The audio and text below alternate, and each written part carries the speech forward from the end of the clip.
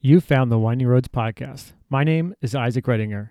Each week, my guests and I talk about cars. Our own cars, our past cars, cars we're excited about, how we were bitten by the car enthusiast bug, and more.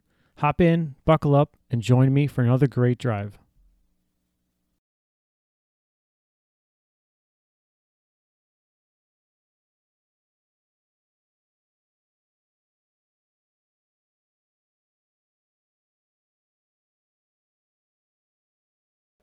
Happy Monday, everyone. Welcome back to the podcast. Today, I am talking to Gary Robertson. We met on Instagram a couple of years ago when I first got my Cayman. I started an Instagram page specifically for that and started following a few people. And I don't remember who followed who first, but Gary and I kind of met and, um, you know, check out each other's stuff here and there. Gary also has a Cayman. I believe it's the same year as mine. What year is your Cayman? Mine's an '07. Okay, No, mine's so it's a year mine's newer. mine's just a base. Yours is the S model, correct? Correct. No. Yes. It looks like it's either black or a very dark blue. It's Atlas gray metallic. Really? Yeah. It changes with the lighting. It really does. Okay. And I think being the picture I'm looking at parked next to, I would imagine like a chalk or a gate, or however you say that word, 911, it probably just makes it look darker than it is. It may, and it was cloudy that day. That was the picture of me in the middle of 20 Porsches. Yeah, Yeah. that's a cool picture though. The clouds look awesome in the background, and you got mountains in the background, and that's a cool picture. I would definitely have that as a wallpaper I'm somewhere. fortunate to be living in the area of the Porsche Club of America, the PCA chapter that I am. I'm in the they call it the Founders chapter, the Potomac Hmm.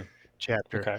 And there's activities all the time. That one we drove way out on the west side of Virginia, not quite West Virginia, but out in the boondocks. Went to a really nice restaurant for lunch, and then drove. If you can imagine, 20 Porsches driving all together through the countryside. People in pickups, just looking at us like we were from another planet. And then we went to a winery. There's quite a few wineries down here, and it Nice. was a very nice event. And you've had your Cayman for what, about a year Yeah, now? about almost 2 years, so about the same as you. Nice. Okay. Yeah, I got mine in November. Yeah, I'm still smiling. Yeah, I every now and then I get back in it and I just like I really like this car. This is one of my favorite cars I've ever owned. Probably my favorite actually. I don't want to get rid of it anytime soon. There's a sensation when you're driving a Porsche, and you cannot explain it to somebody unless they've driven one.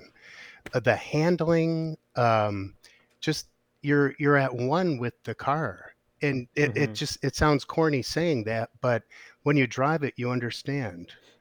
Yeah. And in fact, when I picked up mine in Seattle and drove it home, my buddy and I were driving. It was my first time driving it. I was the first driver, I should say. Hmm. And we were going through these mountains just east of Seattle. I had never been in that area.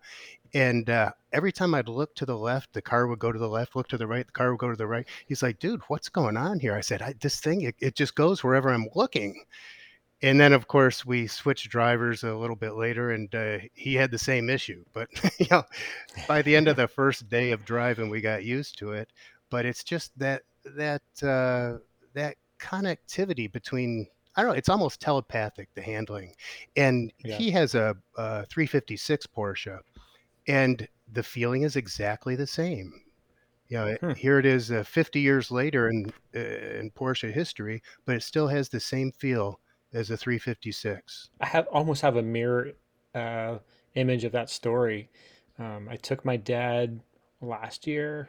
I went out to visit him for Father's Day, and we went for a drive. And he's always kind of been nervous about my driving, but we, with, when I was younger, for very valid reasons. But the first 5 or 10 minutes, I went on this road that I had known from when I was a kid, or not a kid, but when I had used to live in the area, obviously, so I was familiar with it. And the first couple turns, he kind of was like bracing himself, and he's like, "You don't have to show off. You can just, And that was his way of saying, "Slow down." So we drove for about a half hour, and then we stopped and we switched. And the first few minutes, he was kind of, you know, being gentle and careful and getting used to it because he drives an F 150. And um, I think the sportiest thing he's driven was probably my sister and I had Mustangs when we were teenagers. Um, so after about 10 minutes, we got to this part of the drive that was like long sweeping curves left and right, just back and forth. He actually started accelerating through the corners. He's like, this thing handles really great. I'm like, yeah, it's so we both enjoyed it and Yeah. had fun with it. But yeah, the lack of body roll and understeer, it just dawned on me one day that, this car doesn't really have that unless you're pushing it and driving it in the wrong way. And then you can get it to do that. But it's definitely a different feeling than you're used to And it's in another yeah. car. Have you had the opportunity to do that Porsche road show? They go around the country and you can drive the whole lineup. It's No. for prospective customers, and Okay. they thought that I was a prospective customer. My buddy signed me up for a no cost birthday gift to him. It's free, Mm. and it was out at Summit Point in Oh yeah, yeah. just over the border to West Virginia here. It's about an hour and a half drive from my house. And Okay. there's the whole lineup of brand new Porsches, and they're all GTS versions. Mm. None of them manual transmissions, but they had the PDK. And Hmm. you go around the track, and then you come back and get out of that one, go to the one behind you. And then they had some autocross set up with some cones and stuff like that.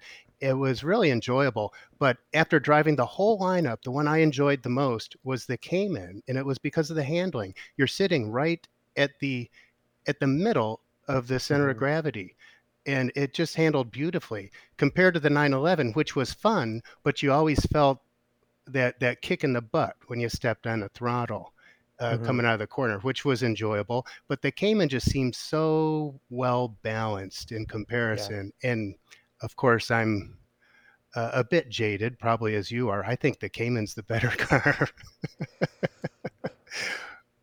I think it'd be hard to prove or change my mind otherwise. I haven't really had the chance to drive a 911 extensively to be able to compare them, especially now. I think I might have driven one 20 years ago, but I had no clue.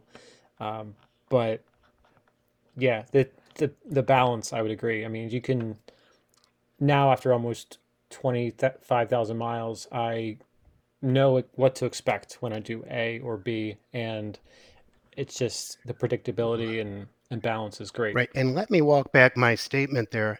Every Porsche is wonderful. My favorite of all the excellent models is the Cayman. I don't want you to get Hmm. any hate mail from the 911 owners. Yeah, Love them all. I love anything with an engine and four wheels, truthfully. yeah, same.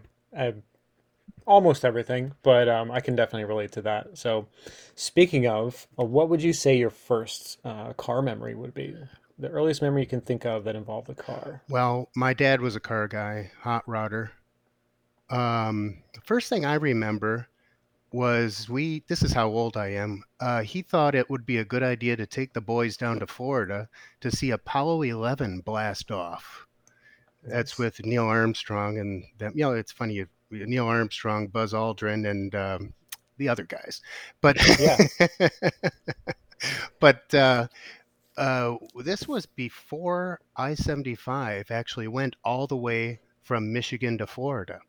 And I grew up Okay. in the Detroit area. So we were driving in a 60, I believe a 66 or 67. Well, I don't remember. Let's see. I think it was a 66 Grand Prix with a Okay. 389 tri-power, three two-barrel carburetors, which just a few nights before he swapped with my uncle's car, who was trading it in. But he got a quote for the trade-in value. I think a large part of it was with the tri-power setup. So in the middle of the Sure. night, he and my dad swapped manifolds and carburetors, and a couple days later, we're on the road heading to Florida. And we got to a point where it was dark, and it was just a two-lane road, and it was freshly blacktopped without any lines. Mm. And I was maybe 4 years old, 5 years old, and we saw a single light coming at us in the distance. And he was thinking, "Oh, this is a motorcycle." Or he was saying that. Well, it's like a motorcycle is coming at us. Yeah. and it was getting closer and closer, and it got to the point where we were all panicking, and he was slowing down, slowing down. It was scaring the hell out of us, and it was a train track right next to the road we didn't know existed, and the train went Oh. zooming by to the right. But that's one of my first car memories because it scared the hell out of me. Yeah. Yeah, but that would be my first one, 1969, Awesome. July.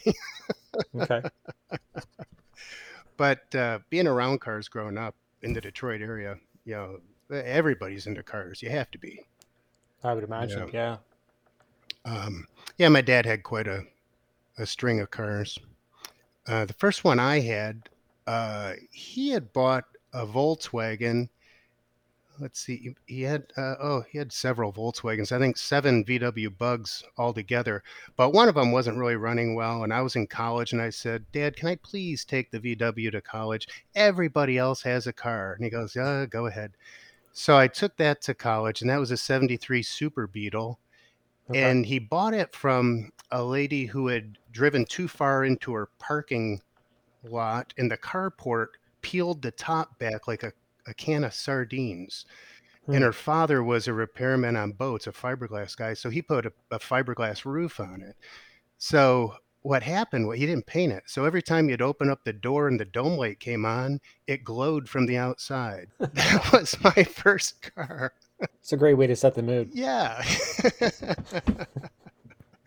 But yeah, I had a long string of cars. I didn't before this podcast, I was writing down all the cars I've had, and I didn't realize I've had close to 20 cars. And there's a string of one element that goes through all of them. If I look at right from that Bug all the way through, um, let's see, an '86 Honda Civic Si, which I bought new, put Takiko gas coilovers on it, Okay. souped it up a bit. My buddy and I did some tuft testing to figure out where to put the NACA air scoop to get a ram air effect. Yeah. Yeah, and then I sold that and bought a 500. I had a lot of $500 cars, a Hmm. Fiesta, an old Rabbit GTI from '84, an Audi 4KQ. You're familiar with the Audis, 4000 Quattro. See a CRX, a Civic, 92X. And then I went 5 years without a car before I got my Cayman. I guess you worked from home or you commuted on a train or something. Here in the DC area, I'm in Alexandria. We do have good mass transit, but I also rode my bike to work. Okay. So after the third accident, I thought maybe I should just get a car. I ran into a fence once and got Okay. hit by a car 2 or 3 times. So, but if you look at the string of cars I was saying, there's some sort of a congruence that goes through them, and they were all fun. They're all Hmm. fun to drive. Even that GTI, it didn't go very fast, but it felt like I was going fast. I had a ball in that Sure. car. Um, yeah, so I've always had fun. And then I had a motorcycle. I don't know if you're into bikes. A Yamaha RZ 350, the Okay. last road going two stroke. So I had that, and it was very enjoyable. So yeah, I've had fun with all the Nice. cars. I don't buy a car unless I think it's going to be fun. That's good. I think it's a good mentality to have because that way you're not falling asleep and bored in your car. Oh no. So you had mentioned about some road trips. I'm curious about your road trip with the Cayman. Um, what were some highlights about that trip when you picked it up? I would say primarily that it was there. I saw it on, I think it was Auto Trader or Cars.com. Okay. Um, Sent some messages to the salesman, and he did some videos walking around it and all that stuff, show me where some scratches were. Yeah, I was 15 years old when I bought it, but it only had 42,000 miles. And so I wired him the money. And the night before we got to Seattle, and the whole night before, I was having a hard time sleeping because I thought, what if this was all a scam? I've just Right. given him all this money. I hope it Yeah. exists. So that was the first highlight that it was actually there. Coming back, we just had a ball.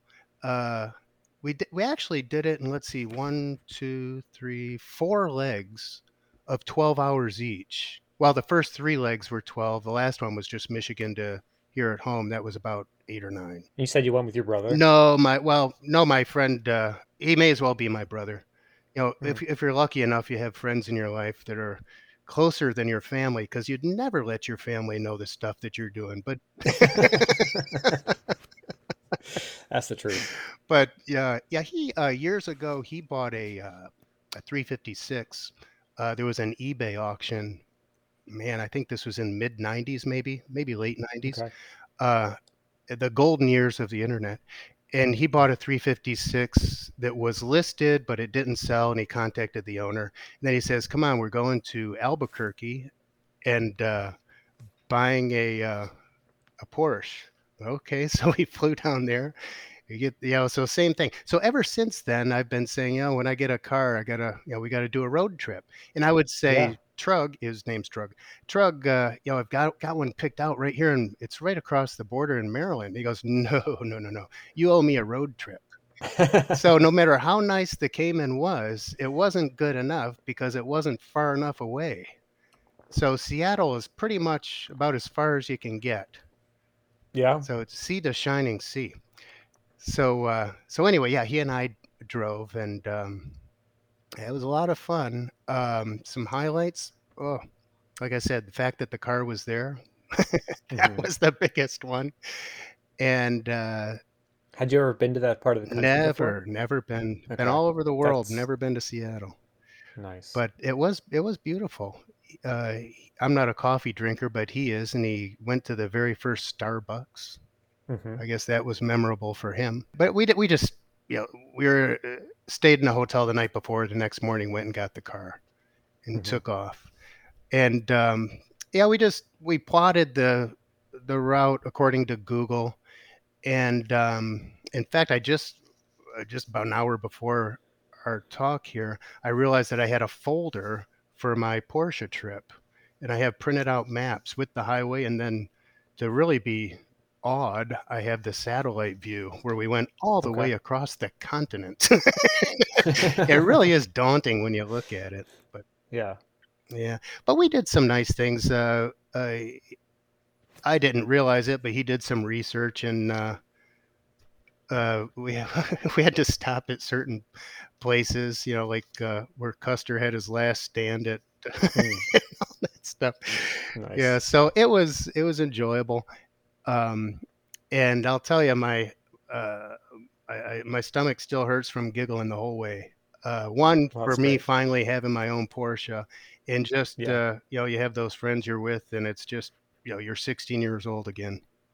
Hmm. So um, other highlights, I can't think of any except um, it was in the height of COVID. Hmm. We were the only ones on the road. There were Oh, no nice. police. No restaurants were open. Fast food chains were drive-through only. Right. Um, but yeah, everybody had masks. We came with like a ton of hand sanitizer. Um, but yeah, the roads were wide open. And not only that, I don't think I saw a cloud in the sky the whole trip. It was beautiful weather, absolutely Wow. beautiful. Related to the car, though, our first night, I believe it was in Bozeman, got up and it was still cold. This is in March, and it's still cold in some places in the country in March. Sure. And we started pulling out of the parking lot, and we felt this boom, boom, boom, boom, boom. Oh, And no. I'm, oh my God, and here we go. Some suspension component failed. And he got on his phone on the Porsche websites and trying to figure it out. And after a little while, it went away. It turns out we had summer only Pirellis, and that was a flat spot. Mm, They're not supposed to be driven below 40 degrees or whatever. right. Um, but that went away. But that was quite a scare. Sure. Yeah, especially if you've not experienced that before, it can definitely be startling. Mm. Yeah, when you just forked over money for your Porsche. Yeah, because your senses are heightened and you always, think the worst if whenever you hear a new noise. Yeah, that's right. Hmm. Yeah, that is exactly true. One of the things my dad did, he was a pilot as well, aviation household as well as a car household. And when we'd fly over to Wisconsin to a big air show in Oshkosh, uh, a lot of pilots didn't like flying over Lake Michigan. They went around because Hmm. as soon as you go over Lake Michigan, you start, the engine starts sounding funny to you. You start imagining that there's problems and you may not be able to glide to the shore. So so it's the same thing with a cross country trip in a car you're not too familiar with. You Yeah. start imagining problems. Is that you mentioned the noise changes over the lake? Is that because it just reflects No, differently? it's in your mind. Oh, okay. It's called paranoia. But yeah, the trip was wonderful. It really was. Good. And we go to a local, well, I go to a local cars and coffee thing here in Great Falls, Virginia. Hmm. And I tell people, yeah, I bought it in Seattle. And everybody says the same thing. What carrier did you use? I said, "What do you mean?" They said, "Carrier." I said, "I drove it." They said, "You drove Yeah. it all the way across? Aren't you concerned Yeah. about putting miles on that thing?" I'm like, "Well, that's why I bought it. Yeah, I'm gonna drive the heck out of this thing." I put Yeah. almost 20,000 miles on it already. More miles, more smiles. It's like we have like sister stories because I bought mine in November of 2020 and it's an '06 and it had 41,000 miles on it. And I actually commuted mine every day. So I do 12,000 miles a year. And so by November, I'll be around 25,000 miles or so. And that's, more than half of what all five prior owners put on it combined. Yeah, and also, did you suffer some, mechanical issues because the car sat? Probably. I know when I bought it, it needed a rear main seal and the power steering pump was noisy. So I was expecting those. And the seal was probably because it sat so much Mhm, because, it was averaging, what, 3,000 miles a year. And so then a few months after I started driving it daily, then my water pump decided to fail in the spring um, after like 3 or 4,000 miles. And but then for the most part, I haven't had anything since. So I think it was just like my dad when I was a kid, he had an F1 or a Ranger, and he drove that every day. And when he bought a second car to keep the miles off of it because it had hit like 120 or something. Well, about 6 months after he stopped driving it every day, he developed a water leak. mhm. Um, so yeah, I mean, cars like to be driven, and it actually can help keep everything lubricated. But yeah, I think that's why the water pump failed, which I've heard is relatively normal to see that fail around 40, 50,000 miles. But I think it's just because they don't get driven enough. Mine failed too. Yeah, Yeah. yeah. Within, I would say 2 or 3 months of me driving it. Mm-hmm. Yeah, and then, um, I had some smoke on startup, which is normal for an Opposed 6 engine, but, it started getting a little worse, so I had my mechanic change the, air oil separator Mm-hmm. because they say that's a common thing to fix, so I had that done. Hasn't smoked since. Yeah. Um, I just did mine myself a couple months ago. I have a guy that does things. He works on Ferraris too, so I figure my Porsche is fine with Yeah. him. Yeah. I don't do everything myself. I'm lucky enough to work at a dealership, so I'll Oh, have a yeah. technician help me with some things that I can't do, like alignments or inspections or like the water pump or rear main seal. All that big stuff was done um, by some people at work for me. But I try to do what I can. Mhm. I like it's the tactile act of doing it that's kind of almost like a like therapeutic. Oh, I agree. I'm not set up for it here. I don't have a Hmm. garage. I park in a parking lot here.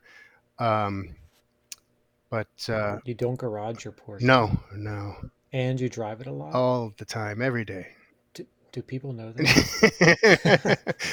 Well, one thing that bothers me are the door dings, but, it's still drives great.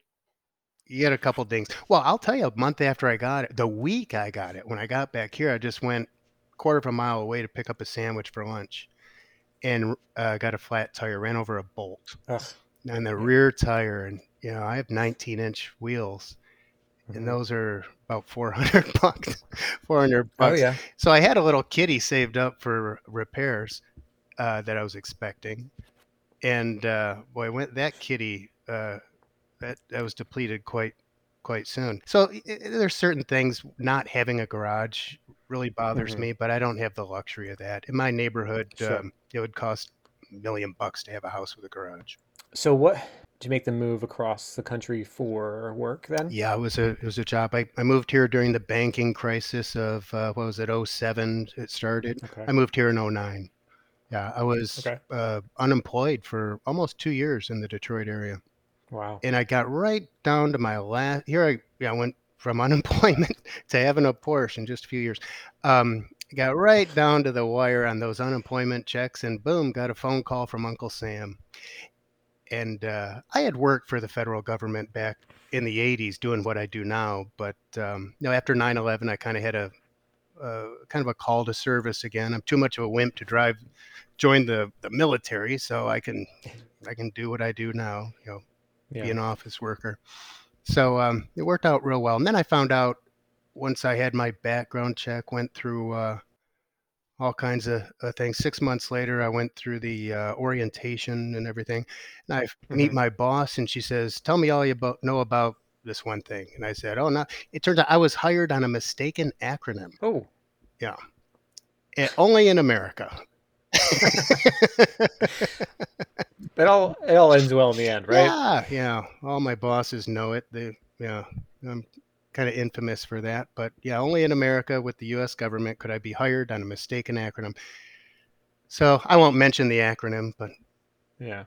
it is exactly why I was hired. I'm not super familiar with that part of Virginia. Are there any decent driving roads around, or do you have to kind of go 45 minutes to an hour to find some of those? A little bit, not that far. Maybe yeah, maybe a half hour to an hour away to the west. Okay. Otherwise, yeah, I'm just right down the street from DC. About a 30-minute bicycle ride. About if I drive my car into work, it's about 6 minutes. So Okay. yeah, so I'm too close to our nation's capital to have any good driving roads around here. Have you done the Skyline Drive at all? I did in the old Saab 92X. I haven't been out there Okay. with the Cayman. Once you get on it, I guess you can turn around, but the speed limit's only 35, I believe. I've heard that. I was wondering if it's really as great as it's hyped up to be. I mean, I guess you've got vistas, but it's not really a driving road, I guess. Oh, I would say it is, but you just have to be cautious about the speed and even if you do some zooms here and there, you're always going to have traffic to deal with. So it's best to go off season. I think that might be a good idea that you just gave me, Isaac. Maybe I'll do that in the fall. Good fall color tour. Ooh, Yeah, yeah. that's a good way That to sell it sounds. to my girlfriend. Let's go see the fall colors. Yeah. You could start at the north or south or somewhere in the middle, wherever it's close to you, Yeah, and then go to maybe the north end and stay the night, and then take 95 home. yeah. Well, that's what happened with the 92X trip. Started at the one up here, I guess the north end of it. Got to the south end, and it just you have an exit there in the middle of mountains, Uh and huh. uh, and then the next one starts. What is it? The Blue Ridge, Blue Ridge yeah, Parkway. Parkway. It goes through to Tennessee, and I thought they were the same thing for some they're reason. the same road, but they change names in between. Okay.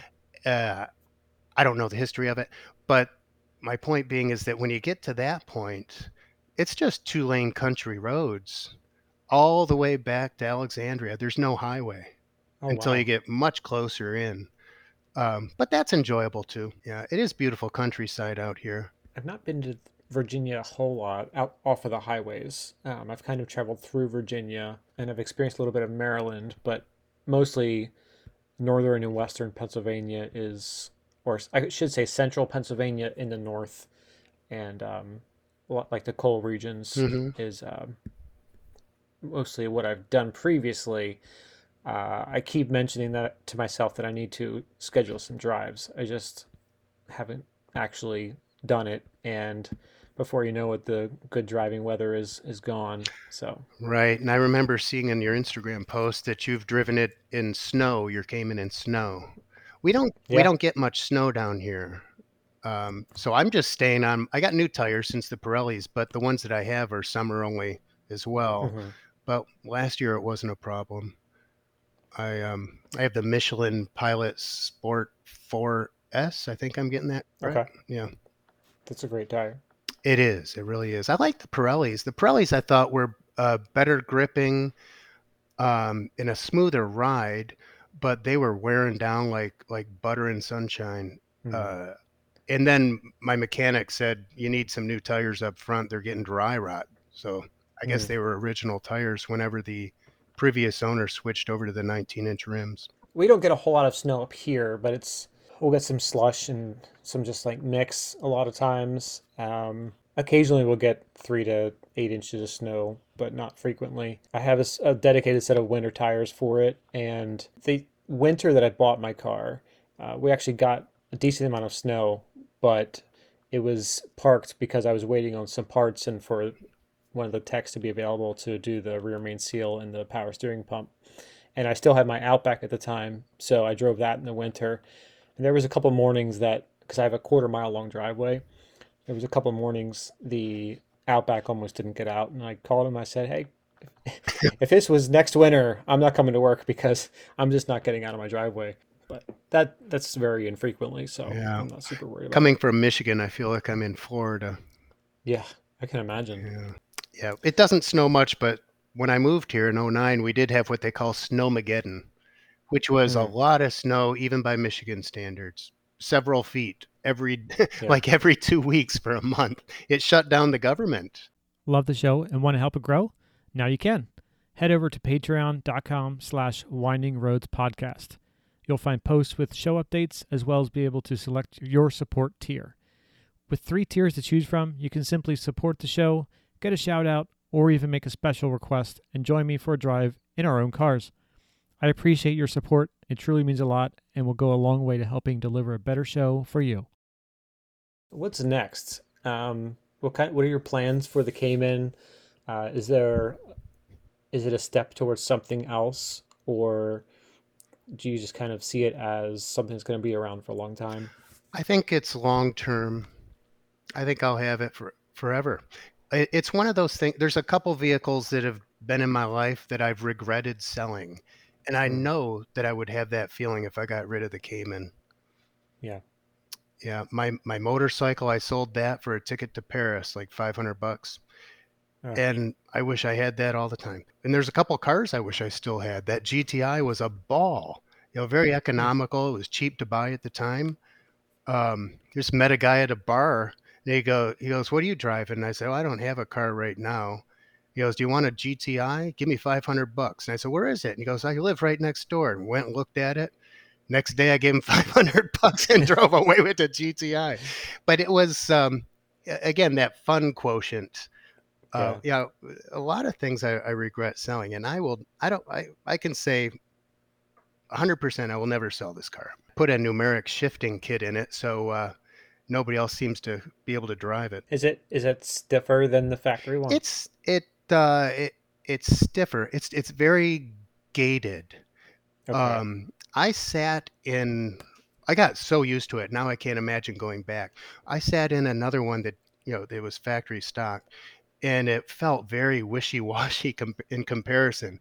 Before I got the numeric, I thought that the Porsche transmission was one of the nicest handling, or the stick was as nice as it gets. Although I have to Yeah. admit that Honda's pretty darn good too. Hmm. But after doing this numeric kit, that was another thing.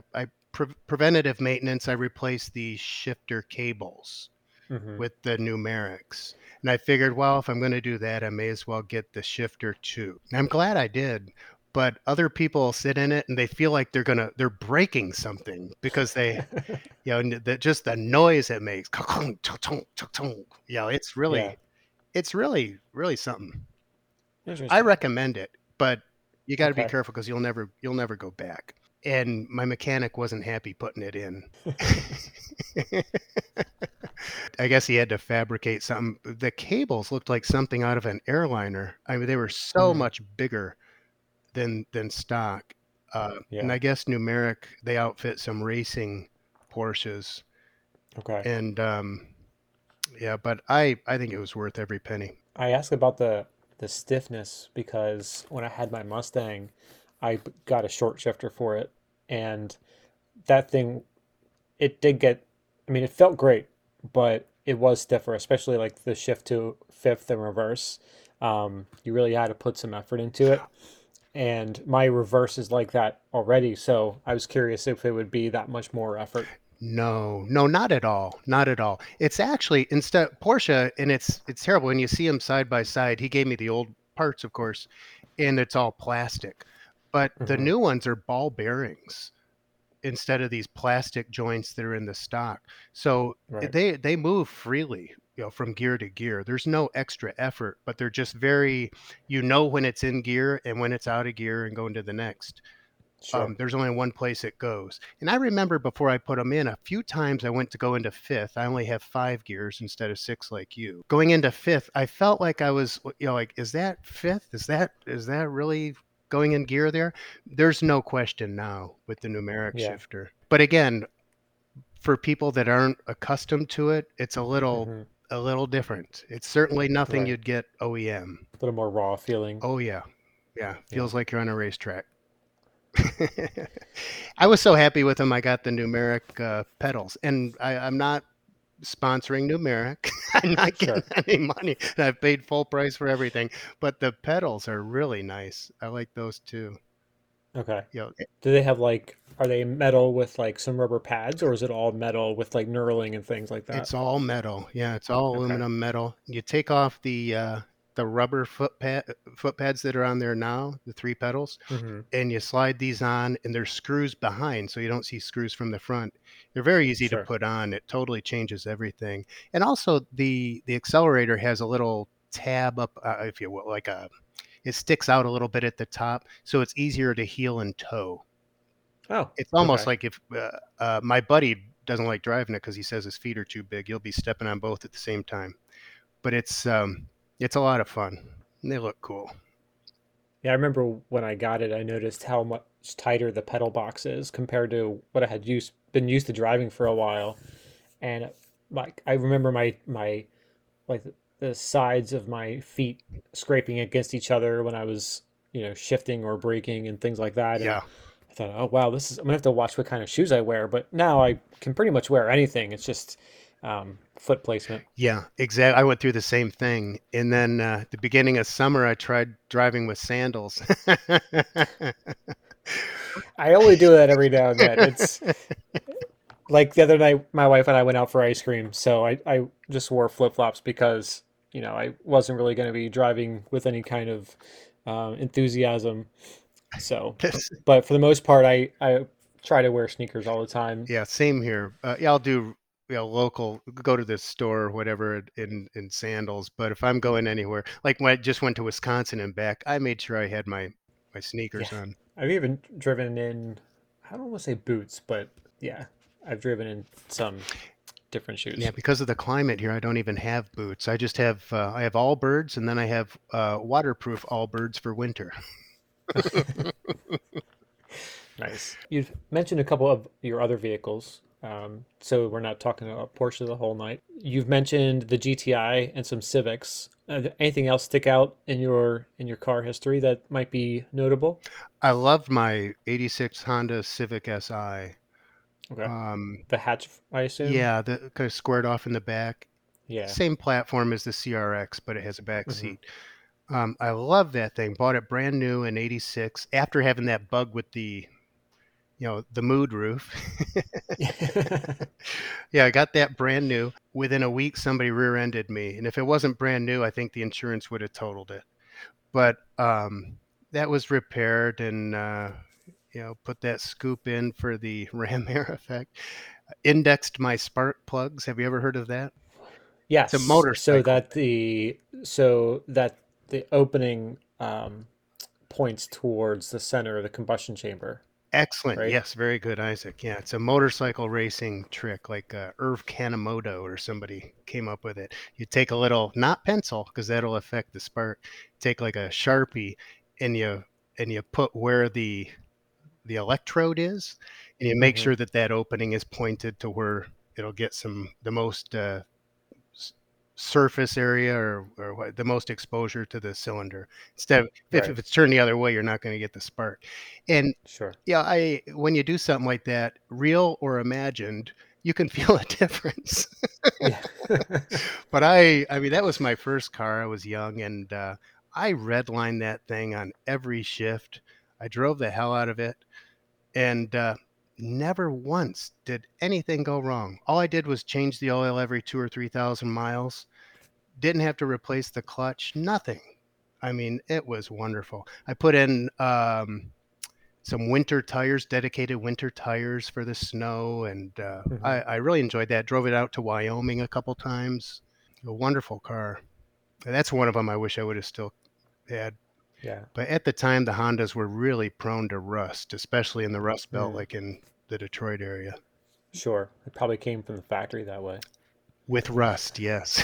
or from the off the showroom floor. Yeah. Yeah, on the boat across that salty Pacific Ocean. One of my high school buddies, he went to be a Honda technician after high school for a few years, and he basically said after some of the trainings that I have seen from Honda, he's like they'll pretty much run in spite of you. Like they did this one experiment where they took all the engine oil out of it and put it on an engine dyno and ran it for like 5 hours or something, and then they disassembled it, and you could still see the cross hatchings from when the cylinders were honed Wow. with no oil. So no bore scoring. Right. A little far from it. Yeah. That the 92X was fun too. Although that was an automatic instead of a stick, so not as fun as it could have been. What else was fun? They were all fun.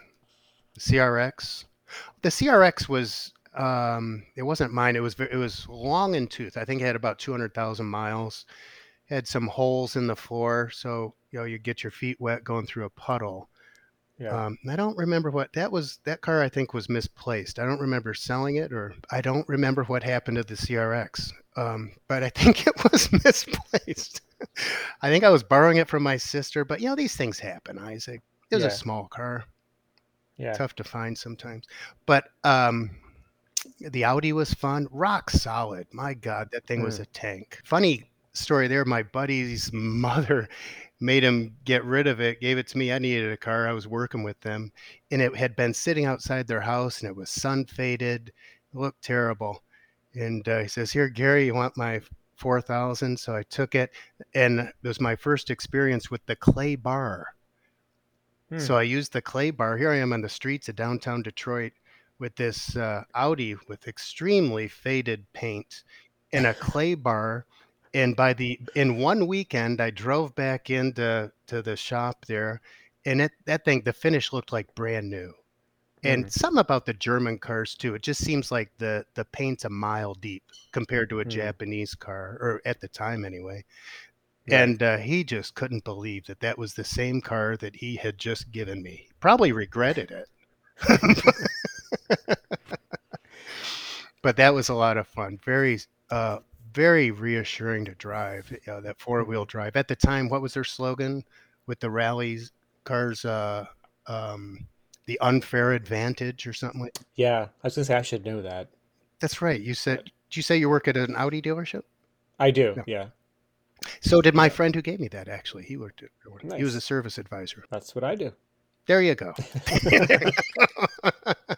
Of course, I've driven cars that I didn't like, but they weren't really mine. They were being borrowed at the time. A couple of them stolen while I was borrowing them. Oh no. Yeah, that's okay. Things Sounds like it was happen. for the better, actually. Well, yeah, well, that's what my mom said about my dad's '79 Bonneville. Oh wow, She's that was a tank version, like oh yeah, one of the last like big body ones before they went well front wheel drive. yeah, well it was the Bonneville Brome, with the big crushed velour, Oh yeah, all that stuff, and and the button pillows, oh seats. yeah, that's right. Tufted, I think they Yeah. call it tufted. Yeah, that thing was something else. But he just kept it, and it was just his beater he drove in the winter. And then I need I was in a former life, I was a broke musician, Isaac. Okay. So people took pity on me, and my dad would give me whatever car was circulating between his kids, and that was the Bonneville. Now I had just found a four-door Acura, I think. And I just wanted to see how it drove. I bought it for, I think it was $100.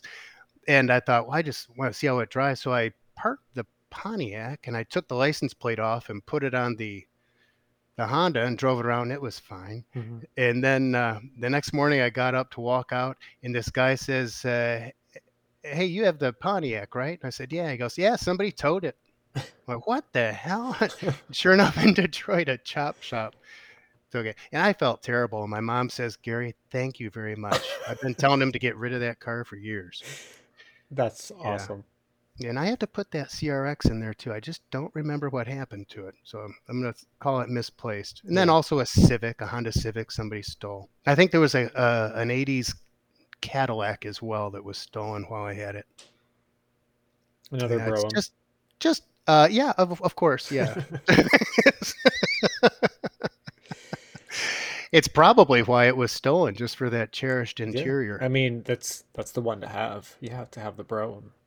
Yeah, yeah, because they all come with the Boulevard ride, as they called You it. may remember my first car. I had an '86 Grand Am coupe.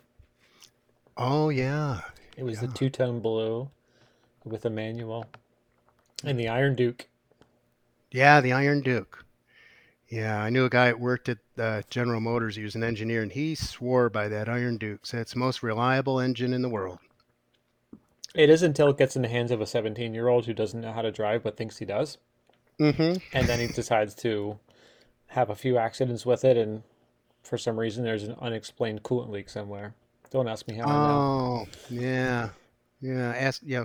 Telling the story from a for a friend. Yeah. Yeah, that's one thing. I never really had any big accidents. None that I can think of. There was one. I was a designated driver, and somebody ran a stop sign. Ugh. Who was not clearly the designated driver. There was that, and I got rear-ended while sitting still in front of a cop who was directing traffic outside the Pontiac Silverdome when a Detroit Pistons game ended, and somebody was just looking at the stadium thinking, "Oh, I wonder what's going on," and smashed into me without a single bit of braking. Yeah. Just smashed into me going 40 miles an hour. That Oof. was the brand new '86 Honda Civic Si. A week after I bought it. I could see why they would have totaled it if it wasn't you. Yeah, I had a big gulp in my all over my dash after that. I now I've jinxed myself. I got mine out of my system the first couple of years I was driving. But Yeah, it's like when I was riding my bikes, other bikers would say, "Have you had your accident yet?" And I said, "No, I'm not going to get an accident. I'm yeah, careful." And they said, "Everybody thinks they're careful, and then they have their first accident, yeah, and then you're careful." yeah.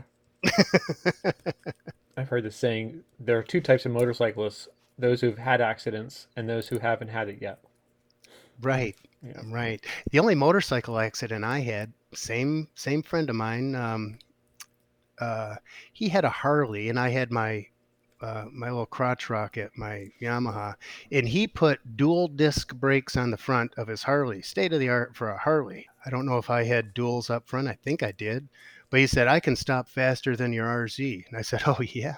So we happened. I don't know why, but we had an orange traffic cone, and we set up a little area on the street, and we had a braking Mm, contest in motorcycles, Isaac. Okay. And I had just finished taking the Motorcycle Safety Foundation course, which I have to endorse for anybody thinking of doing so. That course definitely. probably saved my life many times over. Yeah. But you're taught to squeeze the brake lever, not grab it. Hmm. Well, in a competitive environment, I grabbed it. Oh yeah. Nice front tire lock. It was almost like somebody had knocked me over. It Yep. went down so quickly.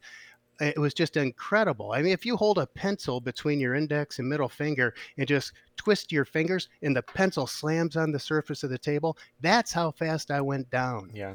I just got a little road rash because it was, of course, I wasn't moving forward Yeah. when I fell. But that was my only biking accident or Okay. motorcycle accident. Had bicycle accidents. That's what I was referring to earlier. Sure. Any other stories that have come to mind that we haven't touched on yet? Oh, That's Isaac, I'm full of oh, stories. I know. Well, my buddy, that 356 I alluded to that he Yeah. bought, and we drove it back. That was before cell phones, before the internet. Sure. and we didn't even bring a map. We just headed from Albuquerque towards Detroit with the understanding we would not get on the highway unless we had to. So it was just 2-lane surface roads Yeah, the whole way. And we had a ball. I bet. Um, How yeah, long we did went that from, take you? I don't remember, Okay. but we left Albuquerque and we stopped in Santa Fe because he said there was this place called the Pink Adobe, some Okay. Mexican restaurant, and he said they have the best margaritas in the country. So we stopped there for lunch, and there was just I think 3 old ladies at a table. The place was empty, and the bartender said, "Sorry guys, we don't serve food between lunch and dinner, and you just missed it. But here, I'll give you a pitcher of margaritas." So we had some of those. We bought the old ladies a couple pitchers, and then we had to go. We were losing time. And next thing you know, I woke up. The 356 was under a bridge in the middle of the desert where 2 lanes or 2 roads intersected with a and I woke him up and I said, "Dude, where are we?" He goes, "I don't know. That's why I pulled over." So it took us a couple hours to realize that we had gone too far north. We were way off our planned course. We were in another state. Yeah. But that was a fun trip. Can you imagine? I can't even I don't go anywhere without GPS, without Google Maps telling me Yeah. which way to turn. I mean, used to carry like paper maps in my cars, and I would get one, for every state I would visit, kind of as like a memento. But then I realized they're just kind of taking up space, and I didn't need another collection, so I stopped collecting them. Um, but now I do that with an app. So Yeah. Yeah, and I remember my dad said it was an IQ test to be able to fold them correctly oh yeah, after they were open. Yeah. it's like putting toilet paper on the roll the proper way. You have to roll it, you have to fold the map the proper way so that all the same creases are there. Well, Isaac, I've never tried to put toilet paper back on the roll after using it. Well, there's a trick to it. There's a real art. Oh boy. But yeah, it's funny how fast technology just leapt forward. I hate to sound like an old man, but boy, it really did. Yeah. Yeah, I remember, yeah, I graduated from paper maps to a Garmin that I updated a couple of times, and then I just got to the point where I could use my phone. I often wonder, as I'm getting directions from Google, and you're coming up on a complex intersection where there's like three exits or three red lights in quick succession, and the the GPS will say, stay in the left lane, and then as soon as you're passing through, get in the right lane and turn right.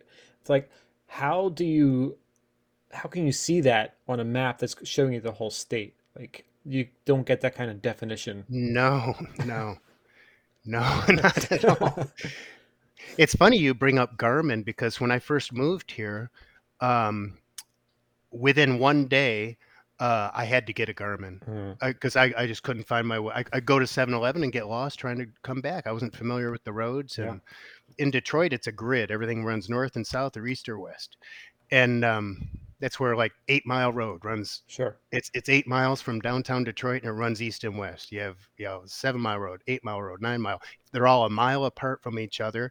In whatever, like if it's 15 Mile Road, that's 15 miles from downtown Detroit. Okay. So yeah, makes perfect sense. Moved here, my God, the roads are all over. There's no rhyme or reason. Yeah. So I got a Garmin and had it when taking that Skyline Drive Mm, trip. And towards the end of the road where I said you're just in 2 lane roads, it got me on some road that wasn't wide enough for the car. mm. And I kept going because it kept saying to continue. It was a golf course. It was a golf course and it was a little like a trail road meant for golf carts. Oh, And geez. I had to back up all the way out of there. Yeah, Garmin. Maybe I needed to do a map update before I did that trip. Yeah, that's funny. I don't know if have any stories like that for my Garmin. I think the closest thing I had was when it needed to be updated, and I was going through like a city, and they had rerouted the interstates for where there was construction, and you had to go around it. It was I think it was in the Baltimore area that I'm thinking of, but that was probably the closest I've gotten. I love that repeated phrase that it'll tell you recalculating, Yeah. recalculating. With Google, it actually comes down to, I think, like maybe the foot, because I'm a Google guy. I'm all in Google. You go into one camp, Apple or Google, and I decided Google a long time ago. So I'm a Google guide. Leave reviews and stuff like that. Mm. But I'll go to REI, and then the next day it'll say, you know, you were at REI. What did you buy? Do you have a receipt you could take a picture of and stuff like that? Like, how did it know I was in REI?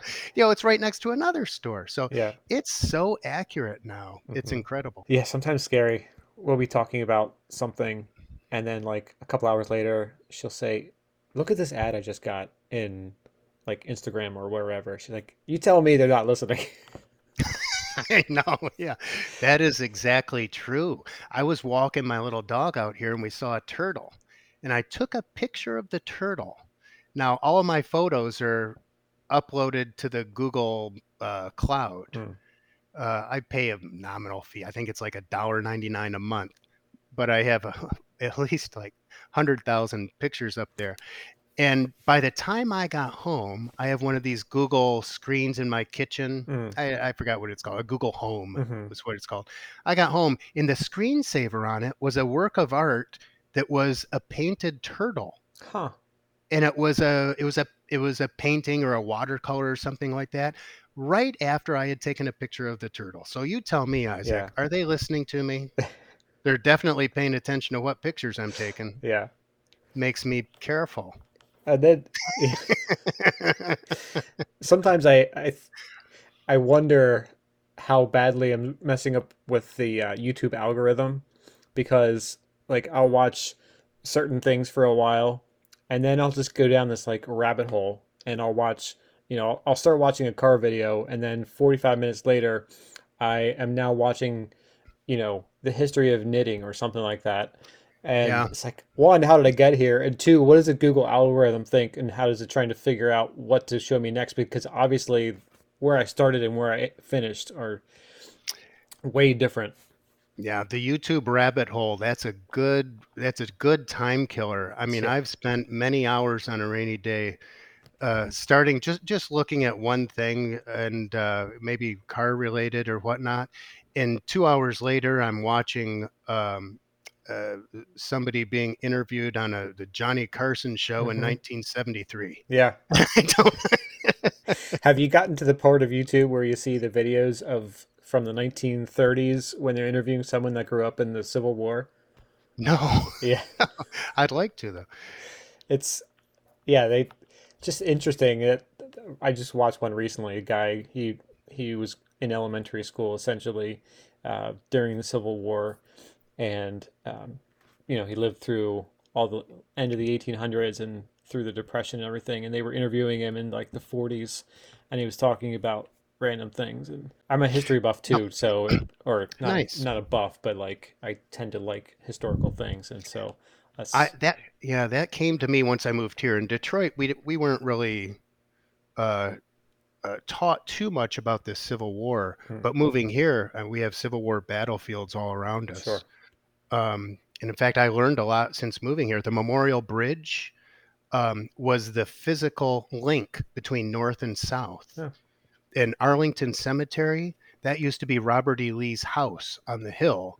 And after he was defeated in the Civil War, they said, not only are we taking over your house, but we're going to bury all the war dead in your front yard. And that's Arlington Cemetery. I didn't even know that. Yeah. Oh, and he married into that house. It was his Hmm, wife's. Yeah. So really interesting history. But like I said, in Michigan, it wasn't all around us like it is here. So I became interested once I sure. got here. Now back to technology. What do you think about these self-driving cars? And do you trust them? Well, I kind of have I guess you could say I'm jaded from working in the industry and seeing the early stages of the technology come to the cars. I don't see them being ubiquitous for 2, 3 decades, to be Hmm. honest. Just simple things like adaptive cruise control and the technology that's needed for that to function properly. And if one thing is wrong, or if it, gets a bad reflection of the of like glare of sun, uh, it's not going to work properly. Yeah, I there's definitely a long way to go, and that's not even considering the problem solving aspects of it when there's a example of I've heard where the car has to decide to hit a pedestrian or to hit an oncoming car. Hmm. Like who writes that? And like there's government agencies that are going to have to they're all going to have their own perspective about what processes should be followed or things like that, let alone the technology to get there. So there's a lot of steps involved, and I don't foresee it happening anytime soon on a mainstream level. I think the best scenario for it really is almost like a tram system where, for example, outside of DC, you've got a beltway and you've got an HOV lane, and you just kind of pull your car into the HOV lane and it connects to almost like a magnetic or Mm-hmm. electrical wire, and you just type in your destination and then it exits at one point and then you regain control. But those cars are then they're going a specified distance and at a specified speed relative to each other. And so I think that's the first we would see it. Hmm. I would have a hard time letting go. I have a hard time. I wear prescription glasses, and so to wear sunglasses, I have to change while driving. Mm, And just that split second of being sightless while changing glasses gives me a panic attack. sure. I can't imagine just letting the car take over. Now, do you share the feeling I have or the fear I have that someday our internal combustion engines are going to be illegal? I said I wanted to keep my Cayman for the rest of my life. What if I have to give it up or convert it to something electric? I I don't think it's going to come for a while. I guess you could say I'm cynical when it comes to some of these technologies. I listened to another podcast, and the one host equates it to horses. Horses used to be the transportation mode, and then over time, when cars came out, they were kind of phased out of mainstream use, and so now you have people who ride horses for entertainment or recreation and things like that in very specified areas and limited usage and things. And most people, you may not know many people that have a horse or even have been around a horse or ridden a horse, but they're still there. And people, it's almost like a hobby for some people. Hmm. So that example is, where cars may go in the future, where if you have an internal combustion car or even like a manual transmission, you may need to have a special license for them, or maybe it's restricted to driving in certain areas as opposed to electric or hydrogen or whatever Wow. else comes around. I'm Yeah. also not sold that it's going to be 100% electric. I think there's got to be a combination of propellants, I guess you could say, like Mhm. electric, because not everyone does every job well. I think it's gonna be a long time before electric car or motors replace diesel trucks like 18 wheelers and things like that because of the loads and things. So I think various modes of power kind of have their place, and I don't necessarily see them going away for a while. Yeah, and I think too, I've heard of a study, for everybody to be electric, it would require so much coal burning energy to produce the electricity, that it wouldn't be worth it and be more harm than good. Yeah, I mean either coal or nuclear power plants. Right. Obviously, wind and solar are not gonna. It's not even a drop in the bucket to power as many cars as are on the road, so that's not feasible. It's funny you mentioned about coal though. I There's a Tesla Model S around here. I've seen him in the area once a few years ago. His license plate says coal powered. Somebody's got a sense of humor. But do you think I've never driven a Tesla, but I can't imagine they're as fun to drive as a Porsche. Depends on what your definition of fun is. I think it would most appeal. ironically to an extent, to like muscle car guys because you have off the line power and acceleration, and that's the perfect market for a Hellcat type buyer is something Yeah, like the Tesla Model S Plaid where it's instantaneous acceleration and you can drag race it until you get nauseous, um, and that's it, like a kind or of a one trick pony. until the uh, battery dies. yeah. Whereas the essence of cars that you and I enjoy are, light and nimble and small and agile and things like that and responsive until battery technology gets to the point where it's lighter and more compact. That's kind of going to be two conflicting things because, to even a small car, like when Tesla first came out with their Roadster 10 or 15 years ago, they took an Elise, which is a very small, light, chuckable Hmm. car.